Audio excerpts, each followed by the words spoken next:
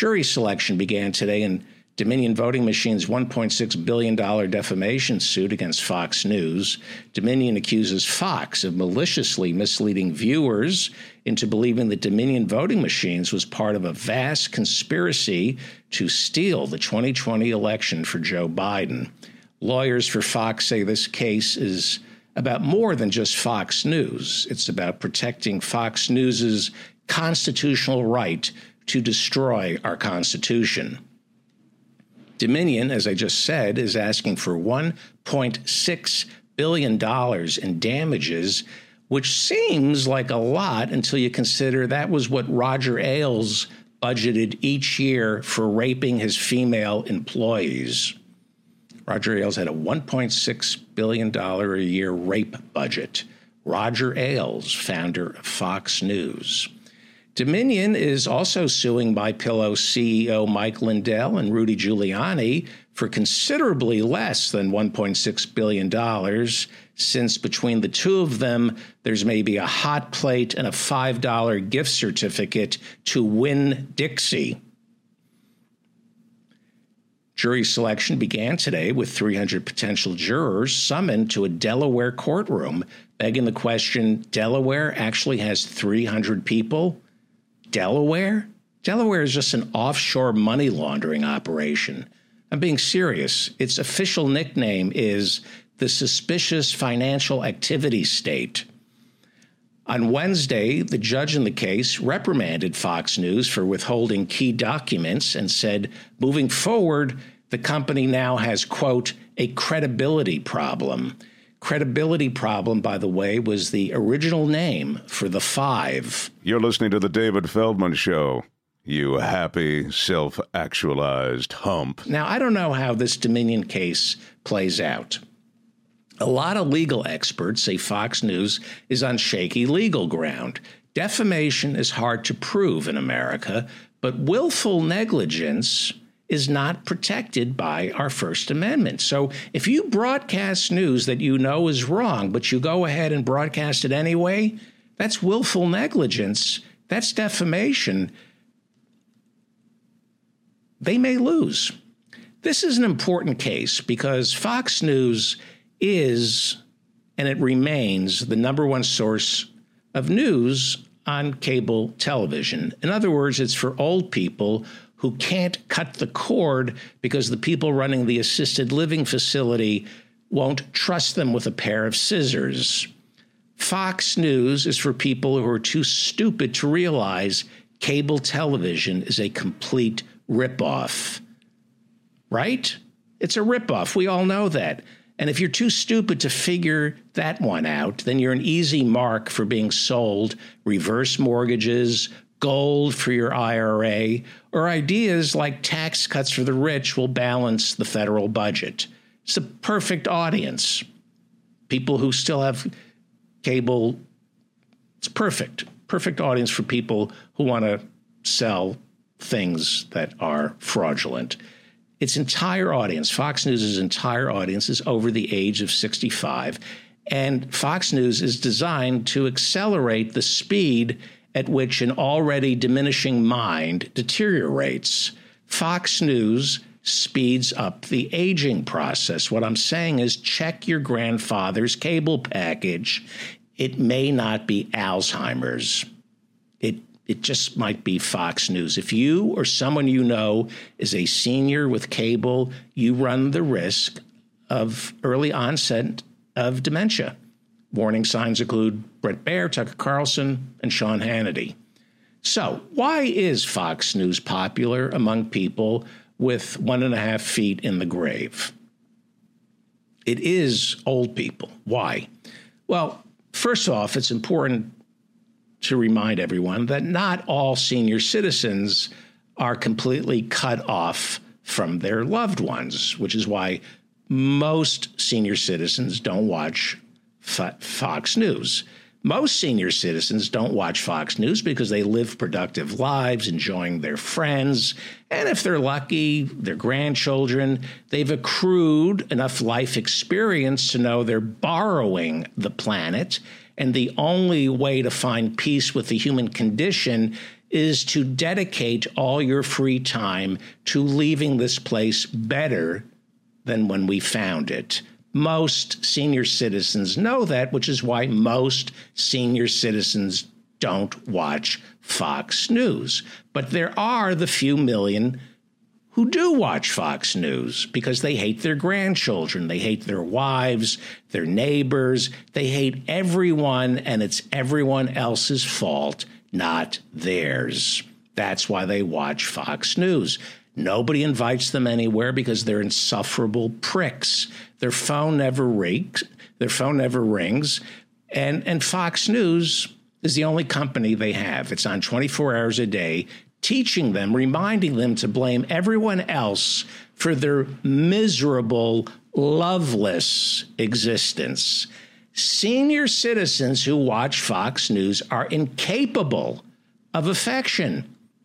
That's why they love the flag and our military, because our flag and our military never told them they were a lousy lay.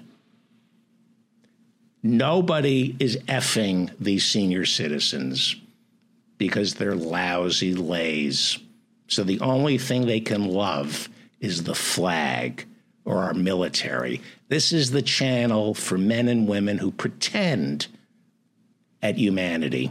They'd rather cry at the national anthem than from their grandkids, because grandkids always ask, why does Pop Pop smell like a fart that died from cabbage poisoning? The people who watch Fox News smell like a fart that died from cabbage poisoning. I've been to Fox News. I've walked around their headquarters. It smells like a fart that died from cabbage poisoning.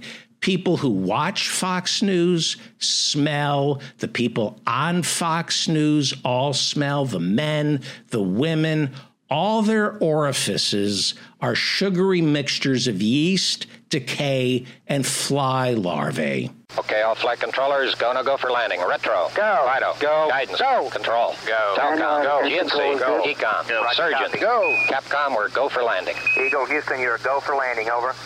Roger, understand. Go for landing, 3,000 feet.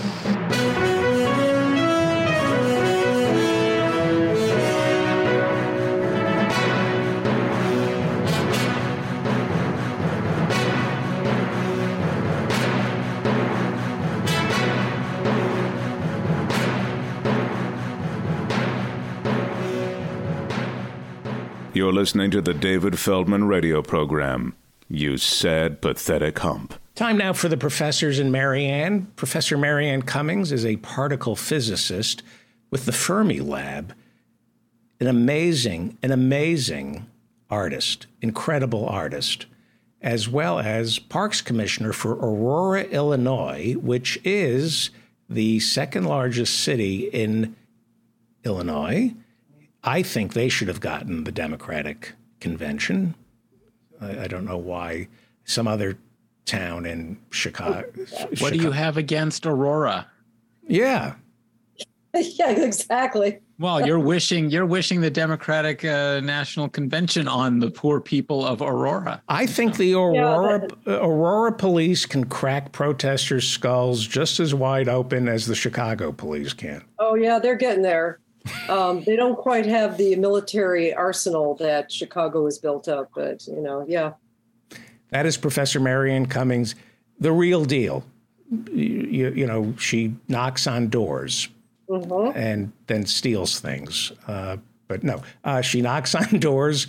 You're out there. You're better than most of us when it comes to literally walking the walk.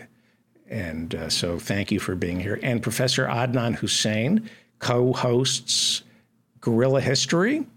We'll find out who's on Guerrilla History this week, as well as the Mudgeless podcast, chairman of the religion department over at Queen's University, up in Queen's University in Kingston, Ontario, Canada, much better place than America. And last week, we had a really great show last week, and I promised to get to some of the questions. I don't remember who the audience member was, but he asked an interesting question, and we have the expert on religion here, Professor Adnan Hussein. He had asked if the New Testament, if Christianity in many ways was reactionary, a return to paganism. And I thought that was an interesting question. What is paganism, and how could you make an argument that Christianity returns to paganism? How could that? Well, I think perhaps the question came out of identifying Judaism, Christianity, and Islam as monotheistic religions in our conversation. And so I think this question comes out of that. It is true that Jews and Muslims in the medieval period thought Christianity really might be idolatrous, since they seemed to be worshiping, icons, images, sculpture of a man on a cross as God. So, there were some concerns that perhaps this wasn't technically a monotheism, and that it was a return to pagan idolatry.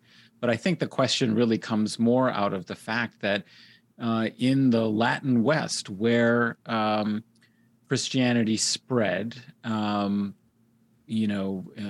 Roman Catholic Church, although we often forget the fact that the old centers of Christianity before the conversion of Constantine and its adoption as the official religion of the Roman Empire, that the real old centers of Christianity were places like Ethiopia, Armenia.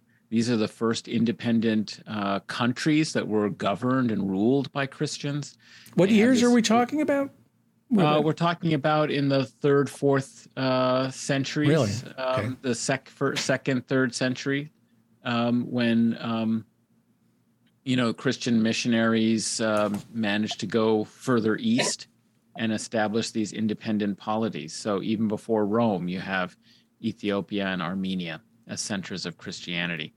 But we're much more aware of its travels westward to what we know as Europe and Western Europe, Latin Catholic Europe. And the way in which it spread was through conversion, usually of Germanic tribal lords or kings, who then made it the official religion. But it meant that also a lot of communities and people didn't want to give up all of their old ways. And just like the Roman pantheon was capable of incorporating local tribal gods from places like North Africa or Spain, where the Roman Empire conquered, in order to create some sort of political and religious harmony, so too did newly incorporated and converted countries and societies in Western Europe roll over a lot of their pagan practices and saints. They became saints under the Catholics, whereas they'd been, holy places in pagan, religion or polytheistic, pre-existing, European folk practices among the Germanic tribes or the Celts, etc. And so their local shrines became sites of pilgrimage associated with a Christian saint. And so you have this accommodation that's taking place. And so a lot of people would say that in many ways, Europe didn't really become Christian.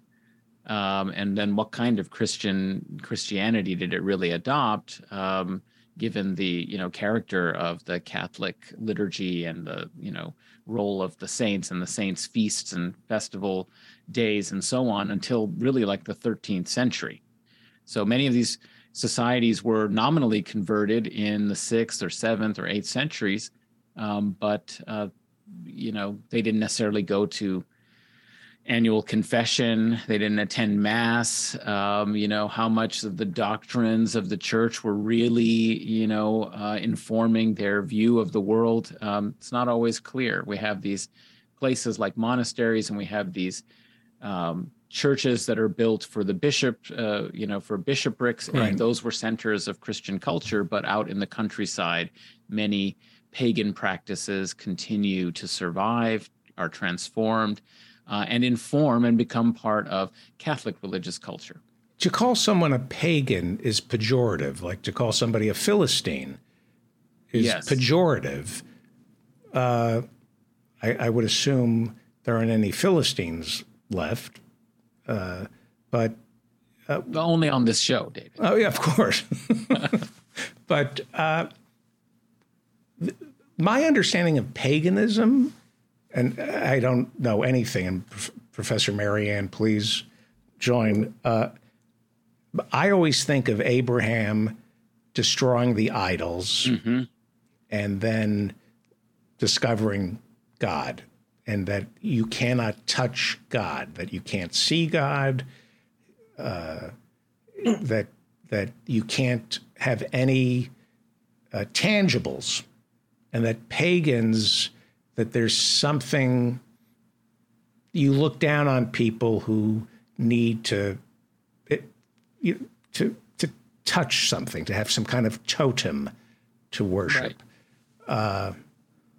But we see that in all over the world. People build totems to signify something and worship, like the cross, for example, or the Torah. I mean, the Torah, when I go to temple, the way it's pretty much like paganism to me, the way, if you drop the Torah, everybody has to fast for 30 days. So I don't know how that's not, what is paganism? Well, I mean, technically it is, as you were saying, it's, kind of worship. It's, well, firstly, it is just a pejorative. Okay. And sometimes it meant just, the nations or the peoples. Like, it didn't necessarily always have a theological sort of context. It was those who were not part of your particular Like Gentile. Community. Yes, that's right. Similar to that. And you see that in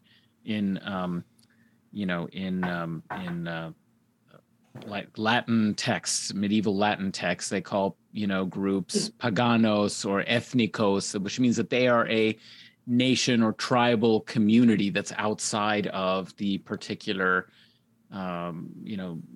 favored community here, the identity group that's got like an established confessional form of religion. Does Islam have totems? Does Buddhism? Well, yes. I mean, the Islam actually emerged in the part of the Near East that still had pagan, polytheistic, idolatrous religion, whereas the rest of the Near East had become Christian or Jewish or even Zoroastrian, which was a confessional religion. It was dualist, but it still, kind of had a more unitary sort of form. And the Arabian Peninsula, however, was a last surviving outpost.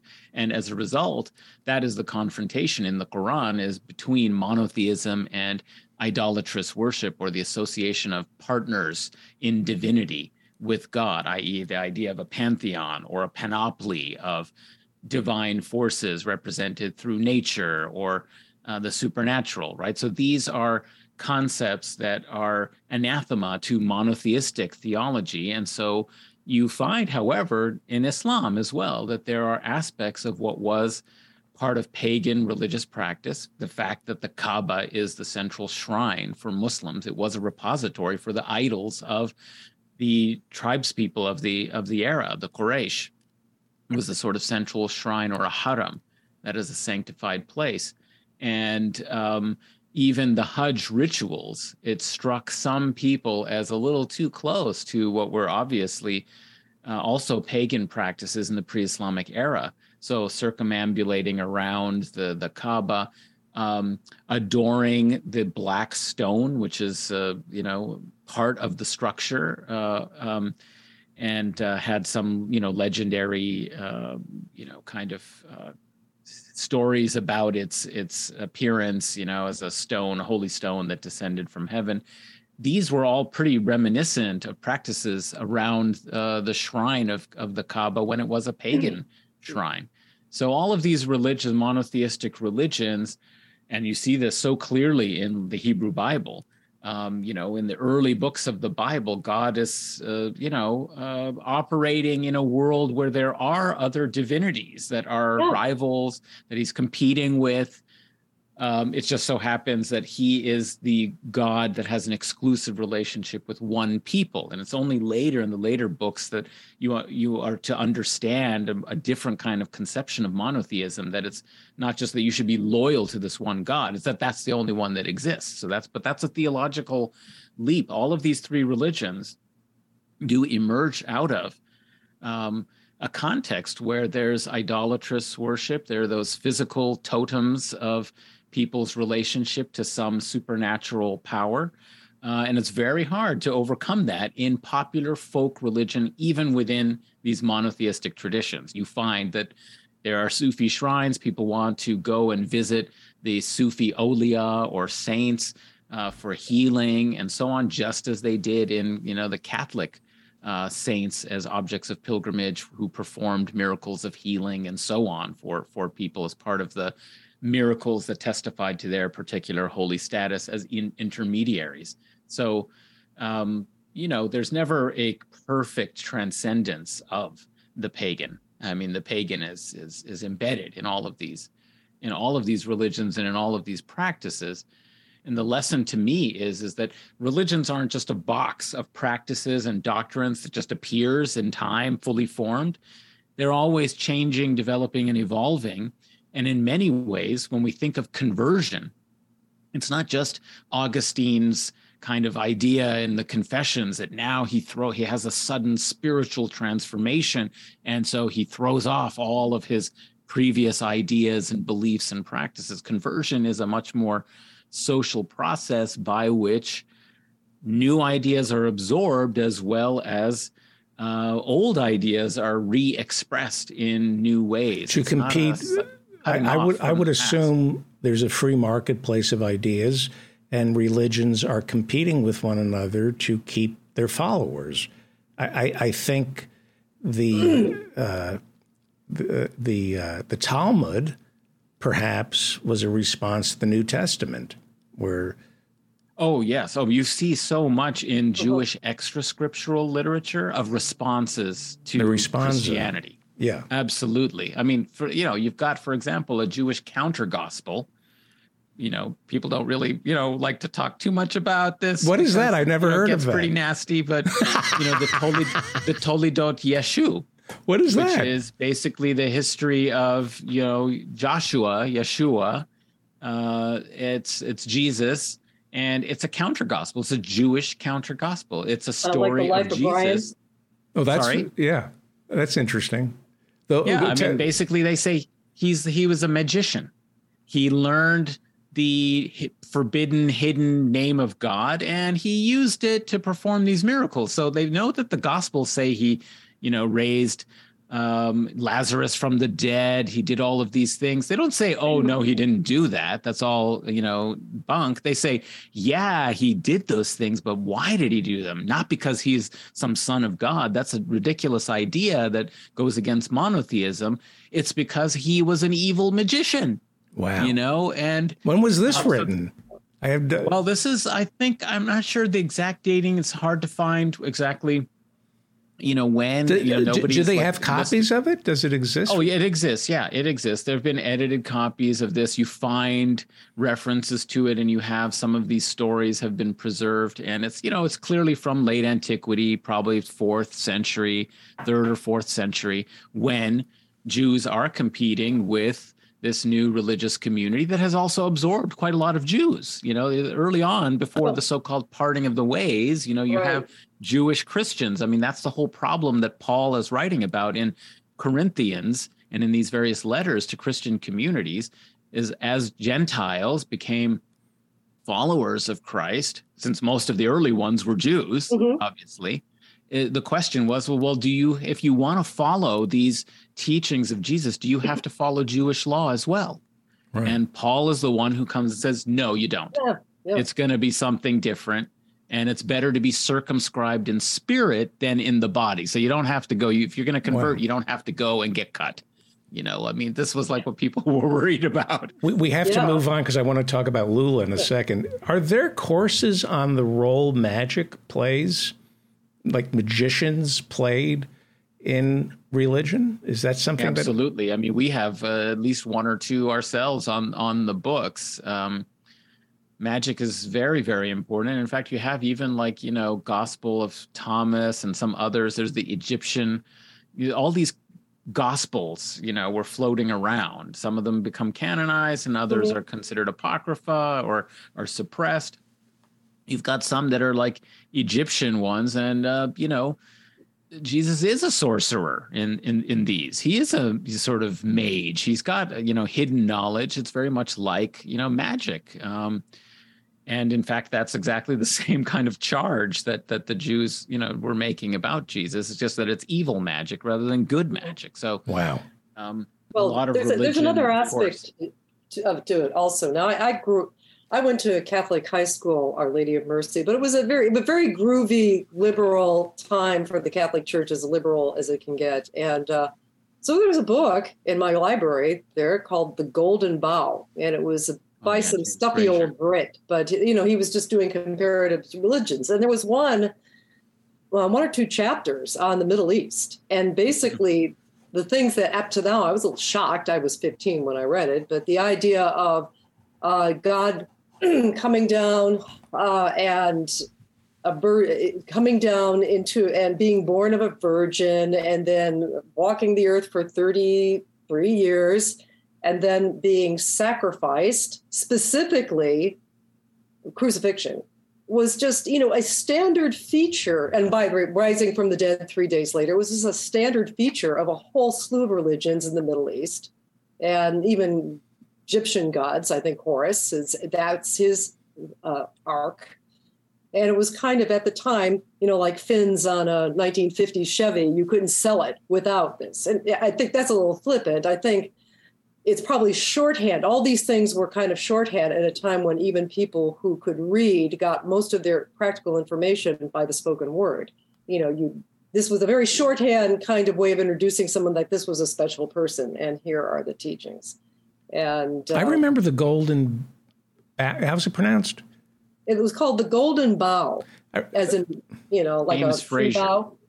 I remember Francis Ford Coppola used that as a primary source for Apocalypse Now, along with the Joseph Conrad's Heart of Darkness. I guess it would be Kurtz was becoming a god among pagans, and right. So that would be interesting. Well, the first commandment, as I understand it, is God saying, "Don't cheat on me. It's I and nobody else, and don't start seeing other gods because I will get even with you." So it's not a good idea to worship people; they'll disappoint you. Lula, however, took over in January of this year. Lula is as close to, I fear, God on earth, and then it makes you wonder. To me, Bernie is, George McGovern. But they're never given a chance to really show what they've got. Lula, on the other hand, is in the unenviable position of having to deliver. Rarely that happens. Oh, he is in the not so unenviable position of being out of prison. Right. He was actually he's just actually been through a trial by fire. And an insurrection, basically. Yeah. Well, it was a political persecution. Yeah. His problem was he was too successful. I mean, when you can be liberal and Bernie Sanders as long as you crash and burn, and then you become a mascot or a pet. But if you actually threaten to change the society and to actually do things, then you become dangerous. And Lula did that. And he's now becoming dangerous outside of Britain. I mean, I think the whole BRICS economic coalition was his brainchild. He's certainly one of the founders. And refresh everybody. We're speaking in shorthand, and that's unfair. Who is Lula to people? Lula, this is president, erstwhile and now current president of Brazil. He won decisively over Bolsonaro, who many consider kind of like Brazil's Trump, although I don't Trump think of the tropics is what they call him. Yeah, I think Trump is pretty uniquely American, but he's a fascist. Okay, that's right. I think we can agree there. And he had a vision of not only Brazil but of the world, and his idea, or at least the thing that he pushed, was what we call BRICS. That's Brazil, Russia, India, China, and South America. South Africa. Did I say South Africa? South Africa, I'm sorry. Yeah, South Africa is kind of a counterweight to the European Union and the G7 and that. And it's been pretty successful.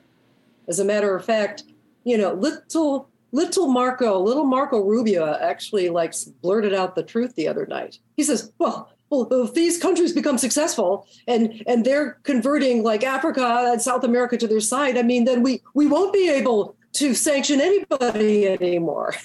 Right. It's like, Schmarko, you're not supposed to admit that. But that's true. Right. And that's part of the reason why, I mean, there's a lot of other reasons, but the reason why that Russia's economy is actually recovering, that Russia wasn't crushed by the sanctions and by being kicked off of the SWIFT system, which is the big international financial system, there was a whole nother economic world out there that was bigger than the G7. And they've decided that screw the petrodollar. And to remind everybody, when we went off of the gold standard, the way that we could keep the primacy of American currency, dollar, is to get into an agreement with Saudi Arabia that any transaction involving their oil could only be conducted in dollars, can be only denominated in dollars. And that is enormous because oil just dwarfs, just makes everything else minuscule. It is the single biggest commodity sold on planet Earth because everybody needs energy. And so because people had to buy their oil in dollars, pretty much it meant almost all the transaction, over 80% of the world's transaction in the world's global trade was conducted in dollars. And so there was a demand for dollars, in kind of the same way that Stephanie Kelton says, about taxing. You don't tax to raise revenue. We've got our own currency we can print. Right. You tax to make a demand for U.S. currency, and then you can control things, and or you can have some control over what happens. So that's breaking up now, and it's not like it's going to disappear overnight. I mean, like old habits run deep, but the fact that particularly the sanctions, and that's not just Russia. I mean, Cuba has been crushed, still is being crushed, like over 60 years after their revolution. And that's not because the rest of the world isn't willing to do business with Cuba. It's just that we threaten the rest of the world. Like if you do any significant, we give some exceptions here and there, but we have to give the exceptions. So like if the rest of the world deals with Cuba, you have to deal with it on U.S. terms or we will sanction you. It's been a very eviscerating kind of thing. And it is basically what the U.S. foreign policy has become. Instead of developing a world of cooperation and getting together to solve the world's problems, of which there are many, we just decide to use, just swing these cudgels around, economic cudgels, to just, for the benefit of actually not us, the American people. I mean, for the benefit of the very few people who actually run and own this country. And I often wonder about that. Do we need to worry about China becoming a superpower or Russia becoming a superpower when the commodity is no longer something palpable. It's money. We're no longer worried about the cinnamon trade or, maybe oil, but pretty soon. Definitely oil. Right. Definitely oil. We don't have, we may not long-term, we the people may not have any long-term. Actually, we the people might have some breathing room on this. So is there anything like, you're led to believe, well, we need the military to protect the trade routes and the Persian Gulf and, the cinnamon trade and the nutmeg trade. But globalism is really the flow of money. And do you need a military to protect the flow of money? You do. People are now coming to the conclusion about local police forces. They're not there to protect the population. They're there to protect power and to protect property. Right. That's it. They don't have an legal obligation to protect you or save your life, as we saw down in Uvalde. But right. And so likewise, people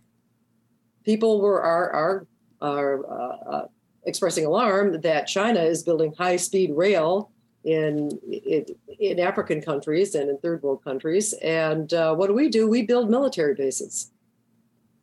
And that's a real projection of power.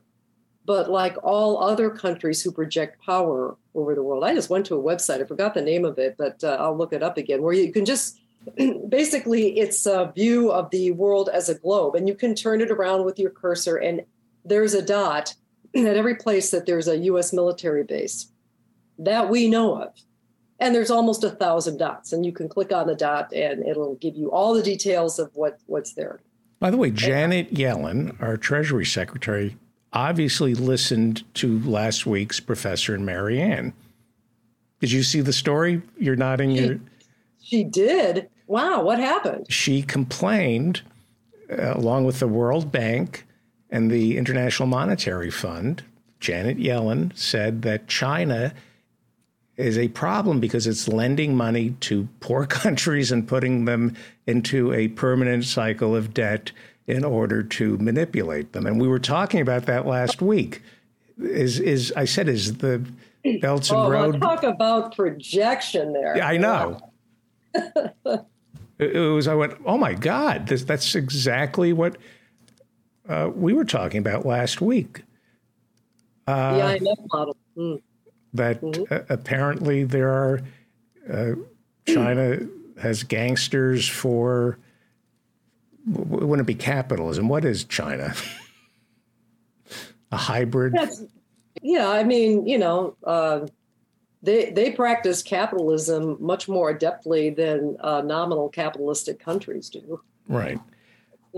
Let's turn. That's a kind of interesting point that's come up. I think some of the more influential left economists have been kind of talking about how the U.S. economy is really not predicated on industrial production.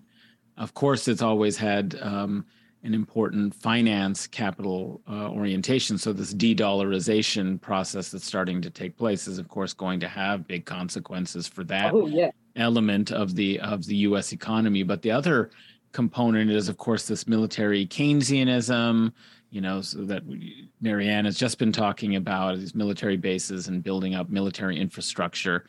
But the other component is, of course, this high tech and establishing monopolies around these high tech kind of platforms, the patents, the control over these platforms, suppressing TikTok and trying to eliminate the competition from China in the high tech realm, because what's changing in, as a source of wealth here is no longer what we think of as classic capitalism involving trade and exchange and, these kind of sort of factors that we would have understood as part of industrialization in the 19th and then through the 20th century, but now is much more like a neo-feudal regime of collecting rents, right? So it's like, this platform is a territory upon which which you can control. It's not a market. I mean, this is something that Yanis Varoufakis has been mentioning, and I think he has a new book coming out that's going to lay this out more clearly.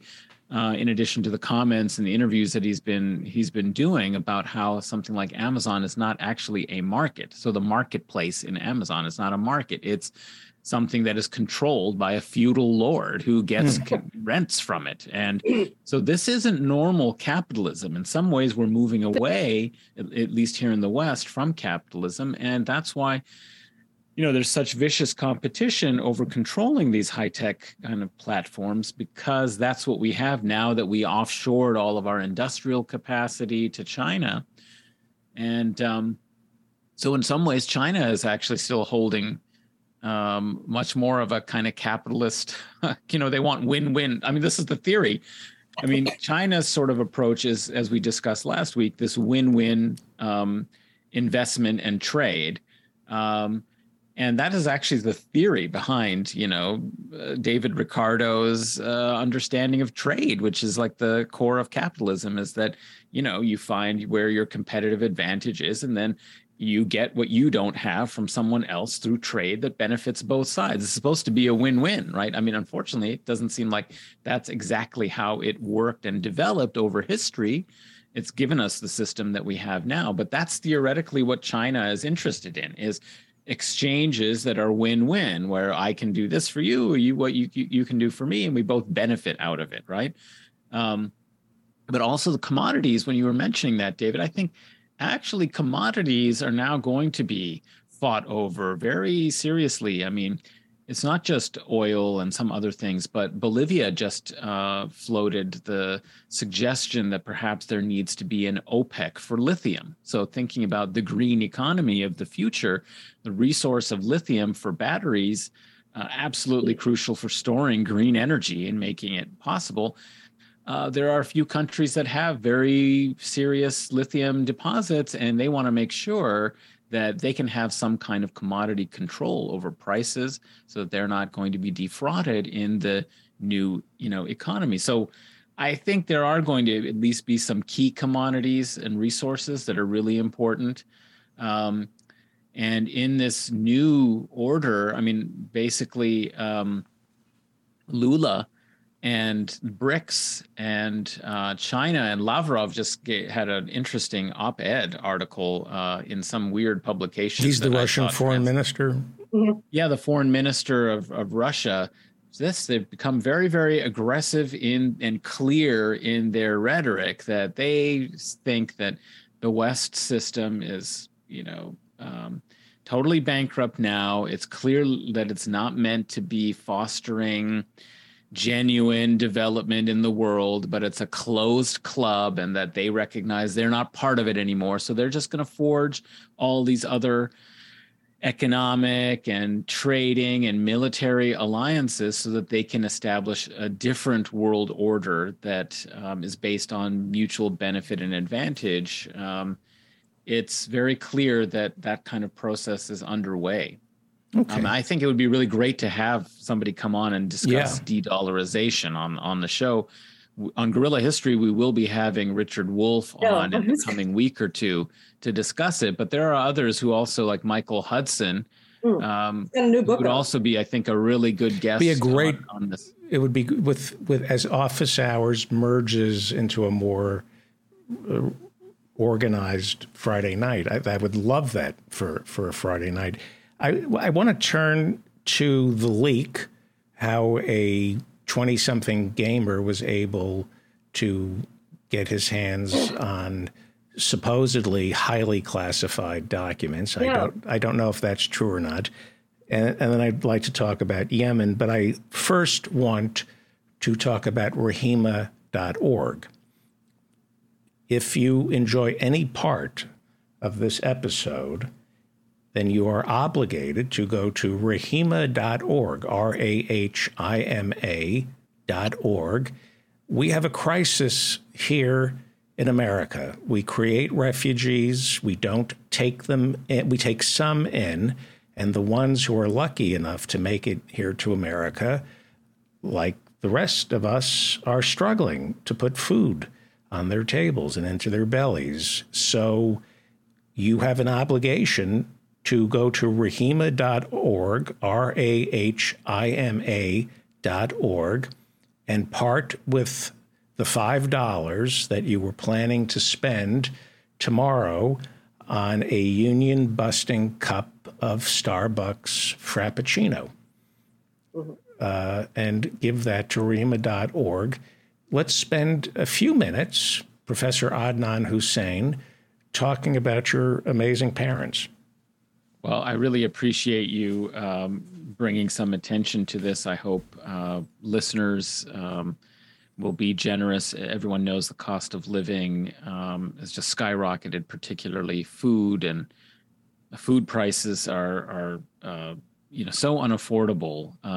And also the fact that it seems like good quality organic food is always so expensive, and people are priced out of being able to actually eat and take care of themselves for their nutrition and their health. And so Rahima Foundation in the Bay Area, which was established by my mother in our garage 30 odd years ago, is an organization that seeks to help people with food, rent, and utility assistance.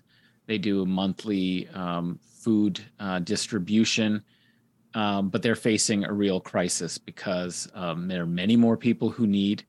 They've had record numbers coming to them for help, while at the same time, the same economic factors that are pushing people because of inflation and high prices to come to Rahima also means that a lot of people, particularly in the Bay Area where the high-tech sector has been suffering all kinds of problems, Silicon Valley Bank collapse, Google laying off thousands and thousands of employees, et cetera, is that the donor base is also feeling very stressed. People can't afford to donate.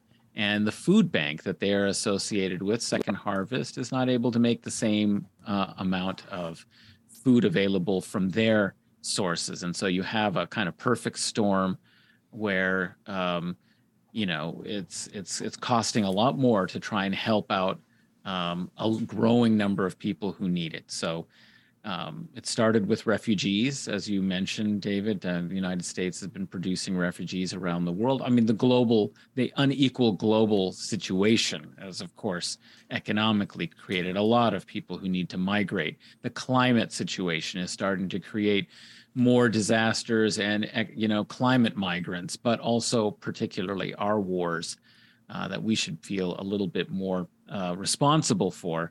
We take in very few refugees, and those who do come are often, not able to support themselves well. They need a lot of help and assistance. So if you can help the Iraqis, the Bosnians, the Somalis, the Afghanis, the Syrians who end up in the Bay Area, we would greatly appreciate it. Yes. So go to rahima.org and do be generous. Thanks so much. And thanks again, David, for bringing attention to this. Well, no, thank you for finding a charity that we can give to and trust.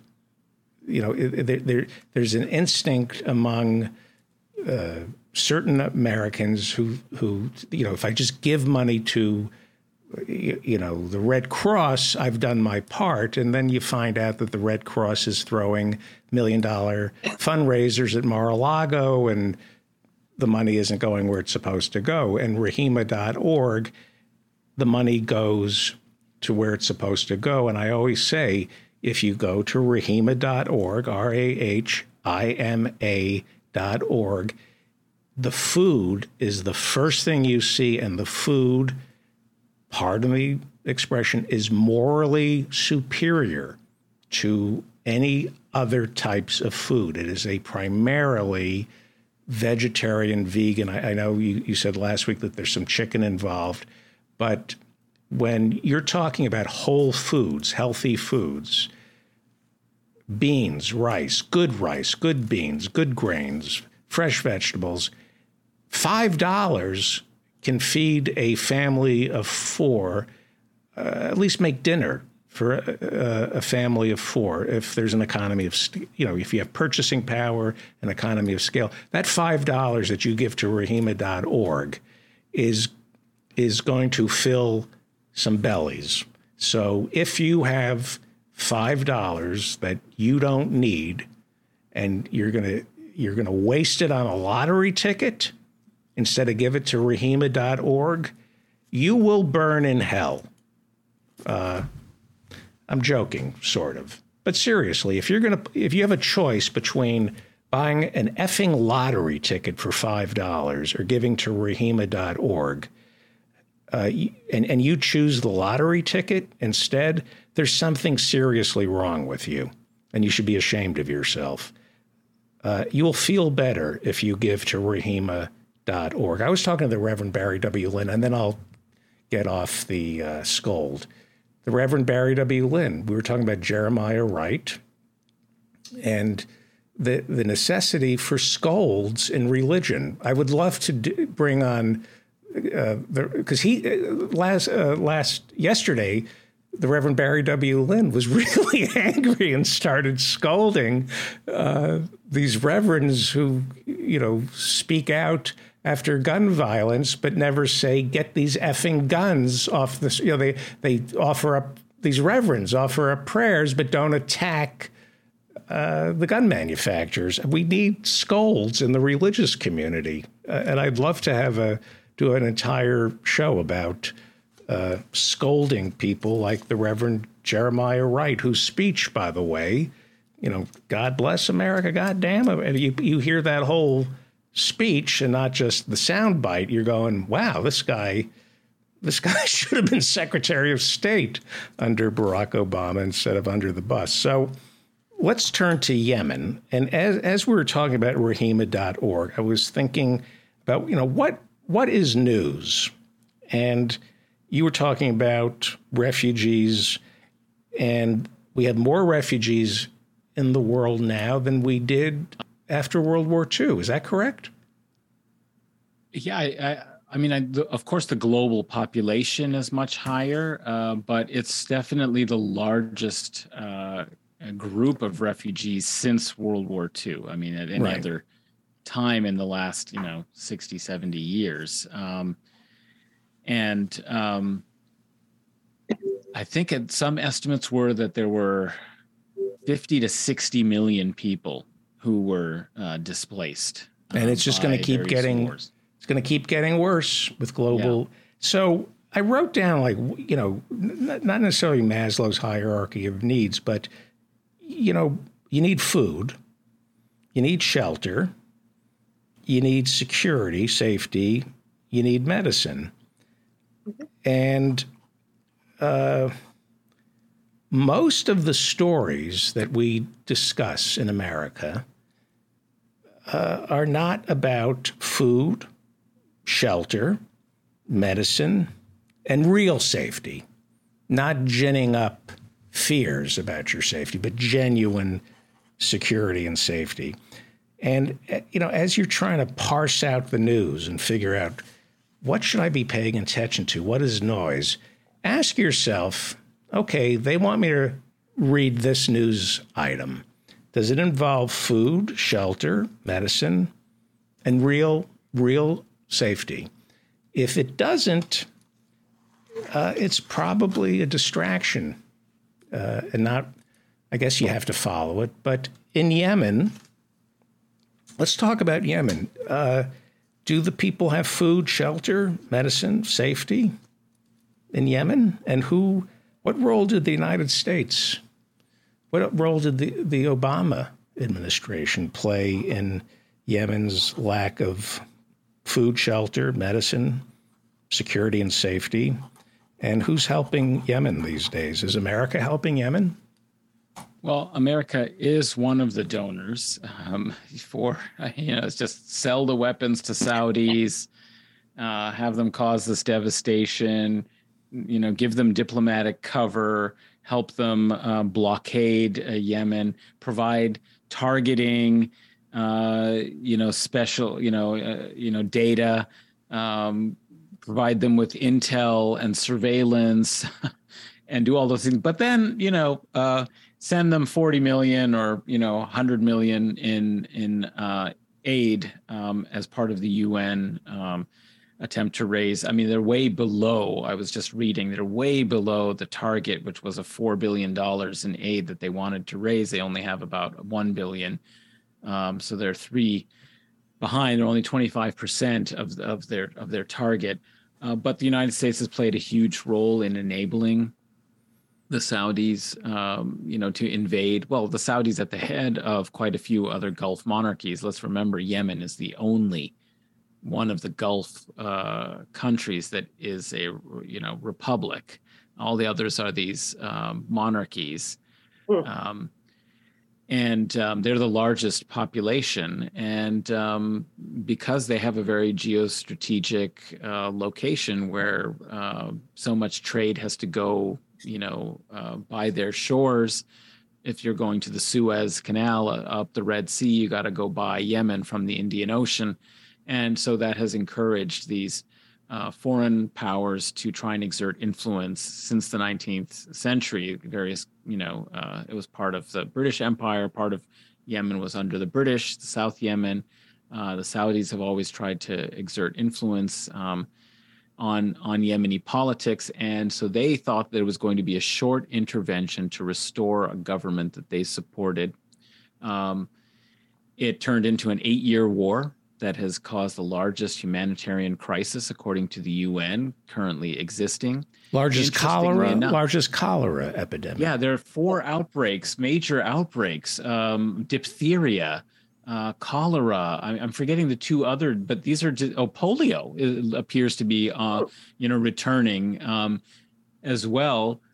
So a lot of diseases, have that you wouldn't expect in today's world to be a serious problem have reemerged because there hasn't been vaccination. The entire healthcare system has been disrupted. Medicines have been under interdict because of the blockade that the Saudis and their allies have imposed upon Yemen. So it has had a disastrous effect. Hundreds of thousands have been killed by the military invasion and the fighting. But on top of the bombardment and so on, there have been, hundreds and hundreds of thousands of people who have suffered starvation, hunger, degradation of their health as a result of the extreme sanctions and blockade on imports. And it's luckily, however, there is some light at the end of the tunnel because there have been peace negotiations. There's been a brief ceasefire in effect since last fall, and they're negotiating for a longer term. And who ceasefire. orchestrated these peace talks? Oman and the UN appear to have been the key figures, but obviously the geopolitical situation changed, I think, fairly dramatically in the region with China's brokering of normalization of relations between Saudi Arabia and Iran. And although the Houthis are an indigenous North Yemeni, political force, they're often seen as an Iranian proxy. And in order to allow negotiations between the parties to be fostered and successful, there needed to be some kind of agreement and peaceful relations between Saudi Arabia and Iran to create those conditions. That has been made possible by the recent announcement in Beijing of normalization. The embassy is opening up now, apparently, in Saudi. The Iranians are opening up the embassy. And so that has created new conditions that are allowing for Saudi Arabia to pursue brokering or pressuring, you might say, the internationally recognized government. We say that, we just mean that the West recognizes, a certain part of the government of Yemen that wasn't elected to be in point of fact. Let's remember that they weren't elected. Can I interject here? Because I think a lot of people don't understand this. So the Houthis, were they running the government 8 years ago, or were they a faction whose leaders the government's leadership came out of? They're a faction that opposed the military dictator Ali Abdullah Saleh. Okay. Who so was a democratically elected government overthrown? If that was That's what happened? Yeah, in 2011, when you started having the Arab Spring, Yemen was among the places where there were protests, and there already had emerged kind of resistance from the Houthis. They joined together, created a groundswell that forced President Saleh, who had ruled at least North Yemen since 1978, I believe, and had, after unification, after the Cold War ended in the early 90s, there was a move to reunify. And then there were attempts by the southern Yemenis to break away again. So there's been a lot of turmoil and civil war. But under President Saleh after 2011, he was forced out, and he was given a kind of amnesty, still was, pulling a lot of strings. Government power was transferred over to his second in command, who happened to be a Southern Yemeni, which was important. Did America do anything? There was supposed to be a process toward elections and constitutional reforms and so on. All of that was disrupted, however, by continuing protests and the Saudi invasion to try and restore and make sure that he would stay in power. Did America do anything right in this? Did we side with democracy? Who did we end up?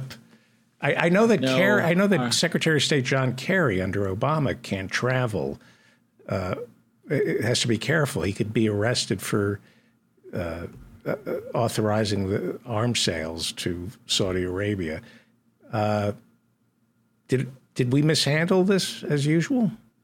Well, it's hard to know. Was this a blunder or a crime? Right.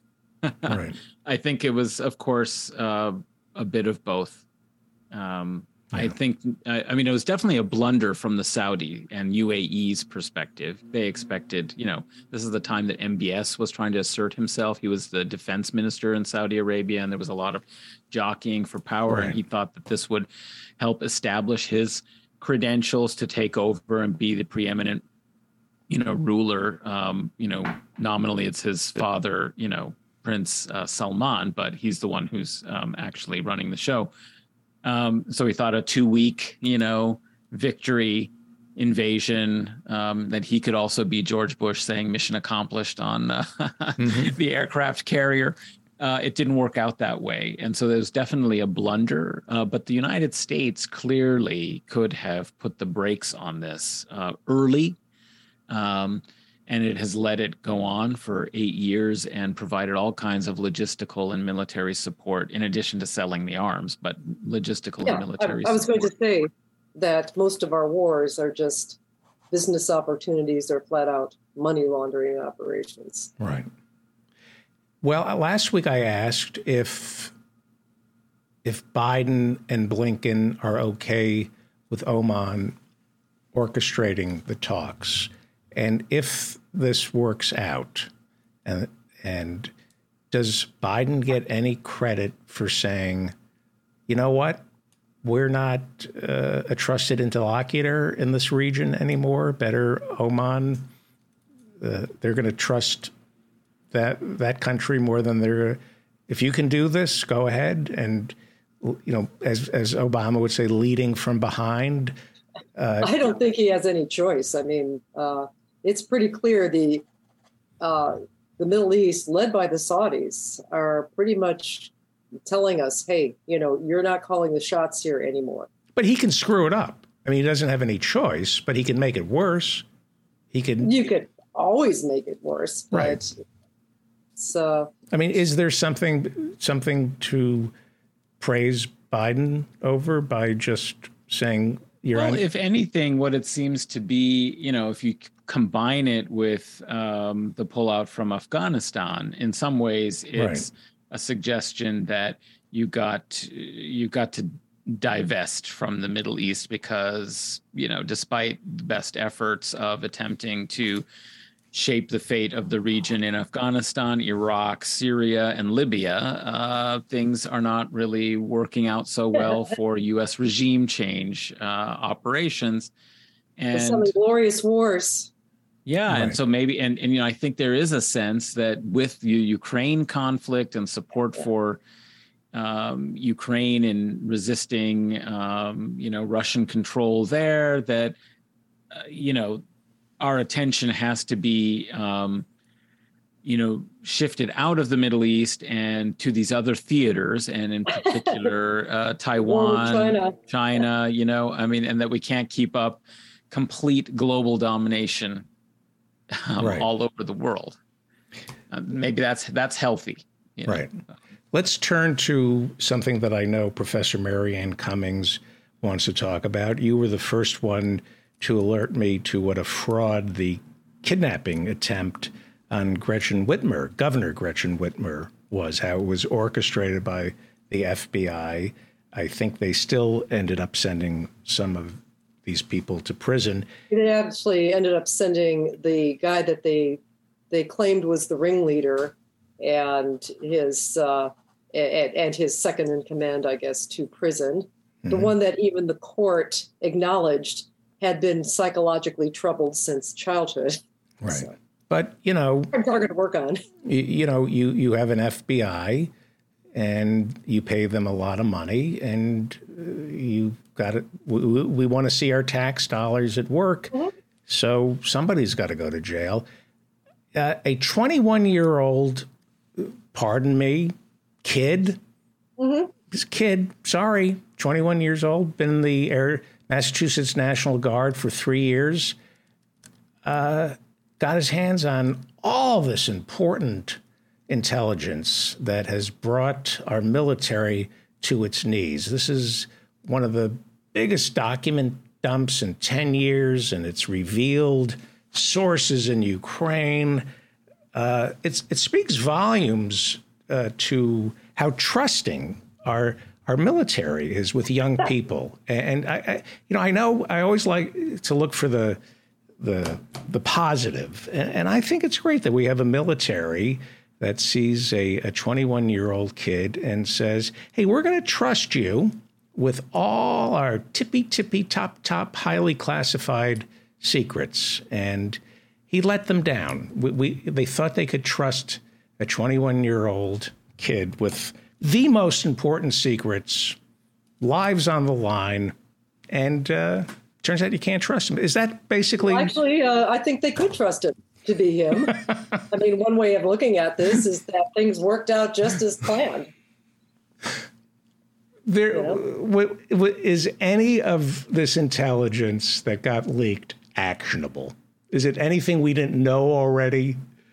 Well, I don't know who we is, but, there was one part where they were admitting what the real kill statistics were. They're probably even higher for Ukraine, but that was pretty consistent what the document showed. And it was as recent as early March, right? So the BBC Russian, along with a place called Media Zona, I think it's an Estonia group, have been tracking Ukrainian casualties and Russian casualties. And the Russian casualties are, depending on what you believe, like 6 times lower to 10 times lower than Ukrainian casualties. And, it's certainly early, as early as last November, early December, both Mark Milley and Ursula von der Leyen, the EU head of the EU, gave a figure of over 100,000 Ukrainians killed, within about a week or so of each other. So, wow. Okay, of course, these numbers are known by people in the military and people in the intelligence group. I mean, everybody, the people running this war know these numbers, but maybe not known to the public. But how is it actionable? The public doesn't have a say over this. Right. And he'll end up going down and destroyed.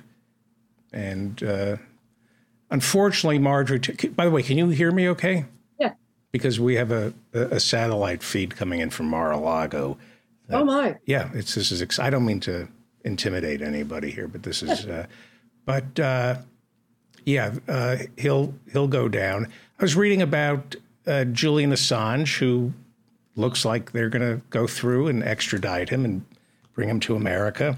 There is not a single death that can be traced to WikiLeaks.